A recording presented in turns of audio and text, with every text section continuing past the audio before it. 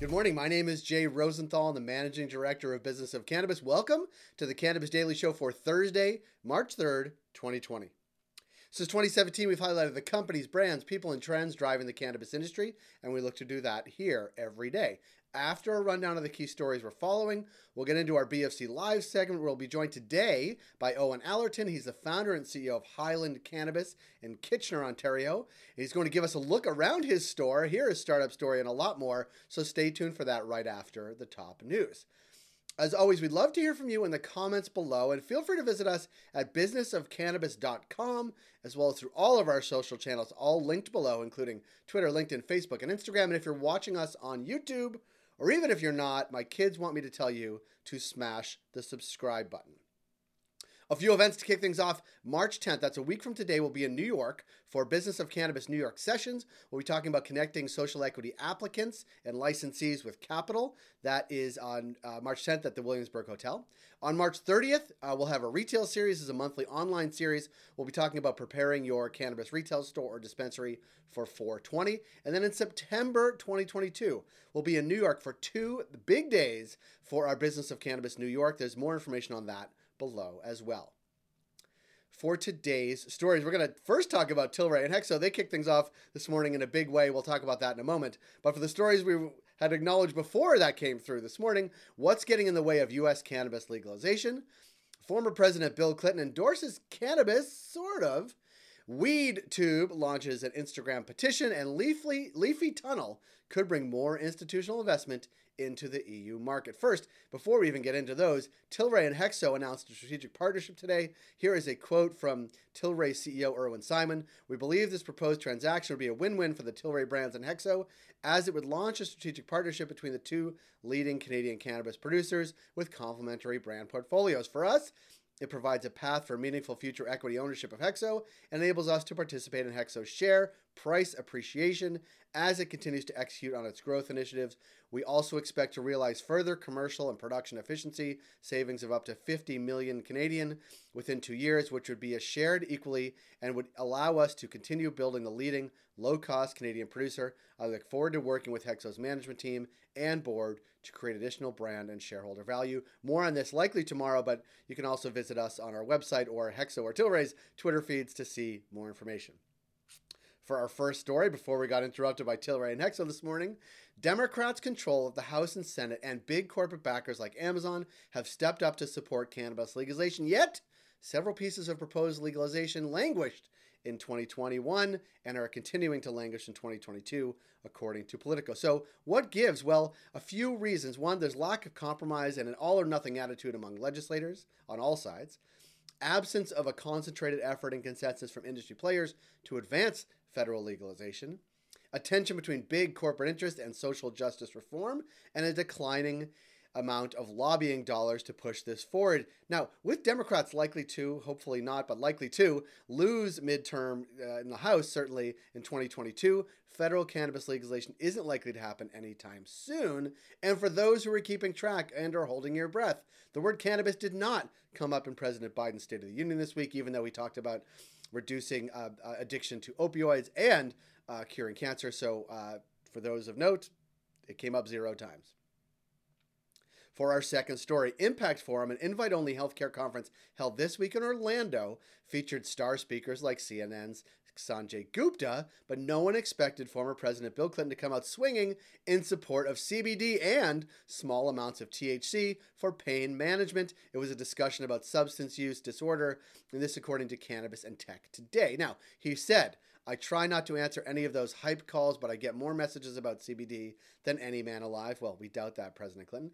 Go figure. There's some evidence that you can get CBD with a low THC count that will combat pain. Some of these products have been tested more or less to FDA standards, and some haven't been tested at all. It's not exactly a ringing endorsement, and according to Marijuana Moment, Cannabis and Tech Today unpublished the article after Clinton's PR team asked the writer to take it down. The website later republished it. For our third story, cannabis-friendly video platform WeedTube good name, launched a petition to encourage Instagram to stop censoring cannabis content. According to a press release, accounts are often taken down in an effort to protect younger users of the app, despite meeting the community guidelines which prohibit cannabis sales or trades. Now, as of this morning, there was 364 people had signed. Now the goal is to get to 1 million signatories, so good luck to WeedTube. For our final story, since venture capital company Leafy Tunnel announced its first closing of its $30 million target fund at the end of January, co-founding partner Beck Muslimov says he imagines it will pave the way for more institutional investment in the European cannabis and psychedelics market. This, according to Business Can, quote, with this milestone, we envisage the entry of more institutional capital in Europe within these sectors that will serve as a catalyst for big pharma companies to penetrate the space further. Those are the stories we're watching today, in addition to the Hexo Tilray story. Join 10,000 others and catch all of these stories and more in your inbox every day at 7 a.m. Eastern with the Cannabis Daily newsletter. Now, coming up on our B of C Live conversation, we connect with Owen Allerton, where he will share both his startup story and how his shop has launched and how it's going. His shop is Highland Cannabis in Kitchener, Ontario. This is Owen Allerton.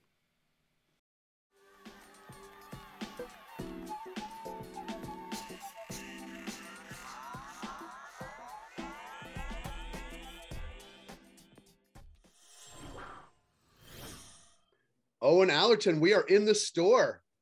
That's Jay, awesome. How are you? Fantastic. Living the dream. Well, it sounds like you're living the dream. Looks like you're living the dream because you look like you are surrounded by lots of weed at Highland Cannabis. Before we get to everything behind you and next to you and all that jazz, give me a little bit about you and how you got to open a store in Kitchener. Sure.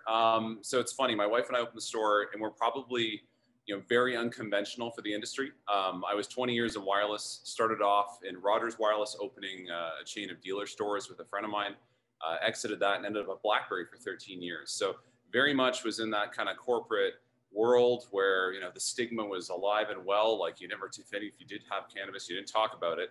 And I was never a really heavy user either. It was like, once or twice a summer, someone might bring a joint to the cottage and you had no idea what you were smoking. Right. And it would sort of melt you into the surrounding environments. My wife would laugh at me for going to sleep on a piece of exposed Canadian shield and feeling like I was at one with the universe. Very relatable. That's very relatable.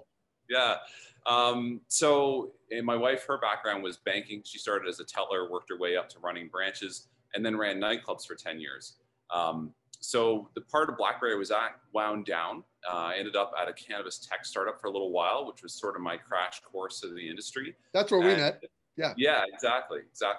And then in the process, sort of realized that, got to know the lay of the land and realized retail was where, all the opportunities seem to be. I mean, all the money in this industry starts with retail. And we went to a Cova seminar actually, and they were talking about, how to set up your own dispensary. And we were there recruiting dispensary owners, and it sort of started getting those gears turning. And that was December. And then sure enough, January, the Ontario government opened up licensing and went open license. So that was sort of the kicker of like, hey, you know what, let's just do this. We were fortunate enough to have saved up some resources, some rental properties, which we sold to just dive in and open our own store. So we opened Highland Cannabis on Highland Road in Kitchener. So well played. Yeah, the place is the name is the place. We looked at different franchising options and things like that, but our feeling was the whole industry was so new that, it really wasn't worth paying anyone a pound of flesh in perpetuity when, every brand is new at this point. And instead we hired consultants to help us navigate, and we did all the marketing and branding stuff ourselves and worked with a team of contractors and interior designers that we had used in the back doing rentals and things to build out our store. So a lot of crazy trial and error. It took us about a year start to finish to actually get the store built out and obtain the license. That licensing process and the queue waiting for your license was very nerve-wracking, but they did speed up the pace of issuing the licenses. And we finally opened in January 12th of 2021. So it's been over a year since you've been open. And yes. Can you show us? Is it weird to ask you to show us around? Because Yeah, we were talking a little bit before we came on, and I think you have a different setup than many or most. Yeah, most stores seem to follow this sort of formula of, having some manicured displays out front with 10 cards and, different things all looking pretty. And I found that personally sort of like, what's the point? I found it intimidating. And, everyone's afraid to admit that they don't get much from that. But frankly, if I'm being honest, like I walk around, look at these displays, it's like, what am I getting from this? I don't know. So one of the things we did early on was visit tons of different stores all across Ontario and some in the US. And we took what we liked best of some of those stores and then built on it. And so our model is a people heavy model.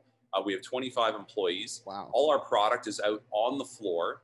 And we try to maintain about a 1-to-1 ratio of customers to bud tenders. And they will walk around, they've got a set of keys and they open cabinets. And the product that customer is purchasing is the product in the cabinet. So we'll start the tour. Here's our fridges. We've got a lot of fridges, and they started off with beverages, but then it sort of, all the concentrates made their way into the fridge as well. So we've got pretty much every concentrate SKU that exists. We've got every beverage SKU that exists. Just recently, we actually yanked out our live menus, and now we've got to put tea cabinets in instead. We've got over here, these are all the big tables on the floor. This is the bulk pre-rolls, chocolates in there as well. All the 1.5 gram pre-rolls, an accessories cabinet, and the 1 gram pre-rolls sort of crept their way out and added to that. Right. They just keep expanding. Right. There's lots more SKUs now. There's more SKUs now than when you open, for sure. Absolutely. I mean, some of these categories didn't even exist. Like concentrate SKUs, there was maybe 4 or 5. It was like Blendcraft Shatter and some original stash hash. And now we've got 120 concentrate SKUs. Jeez. It's wild. Yeah. There's our gummies table. So, pretty much every gummy, or at least every tasty gummy on the market. Yep. There's the 7 gram or the quarter cabinet. We've got our other flower cabinets. All the other big wall cabinets, the black ones there, are full of flour. So we have a bulk cabinet over there. Here's the CBD table. So a lot of the tinctures, lotions, CBD dominant flower here. Yep. We have a separate display case all for vape carts. So the 1 grammers, and we like to keep the top shelf live resin carts on the top shelf. So, of course. I like it. Imagine that. And then this is a really premium craft cabinet with all the higher end stuff, Broken Coast, and OGen and whatnot. Yeah. And then some more vape carts. And then there's the bulk cabinet. So nice. Yeah, the typical tour. I mean, we have a big store. It's about 3,000 square feet. Wow. And again, that vibe, this is where my wife's experience running the nightclub, Nikki, it really comes in, because when you come in here in the evening, we sort of let the staff have at it with the playlist, and it feels more like a party than coming into a cannabis store. So people just, we get to know our community, and the community's responded really well to it. And people just love coming in, and it's almost like they're hanging out with us, which during COVID, I feel like part of our value proposition has been like, hey, come on in. Human contact. Yeah. We have people. We're allowed to be open.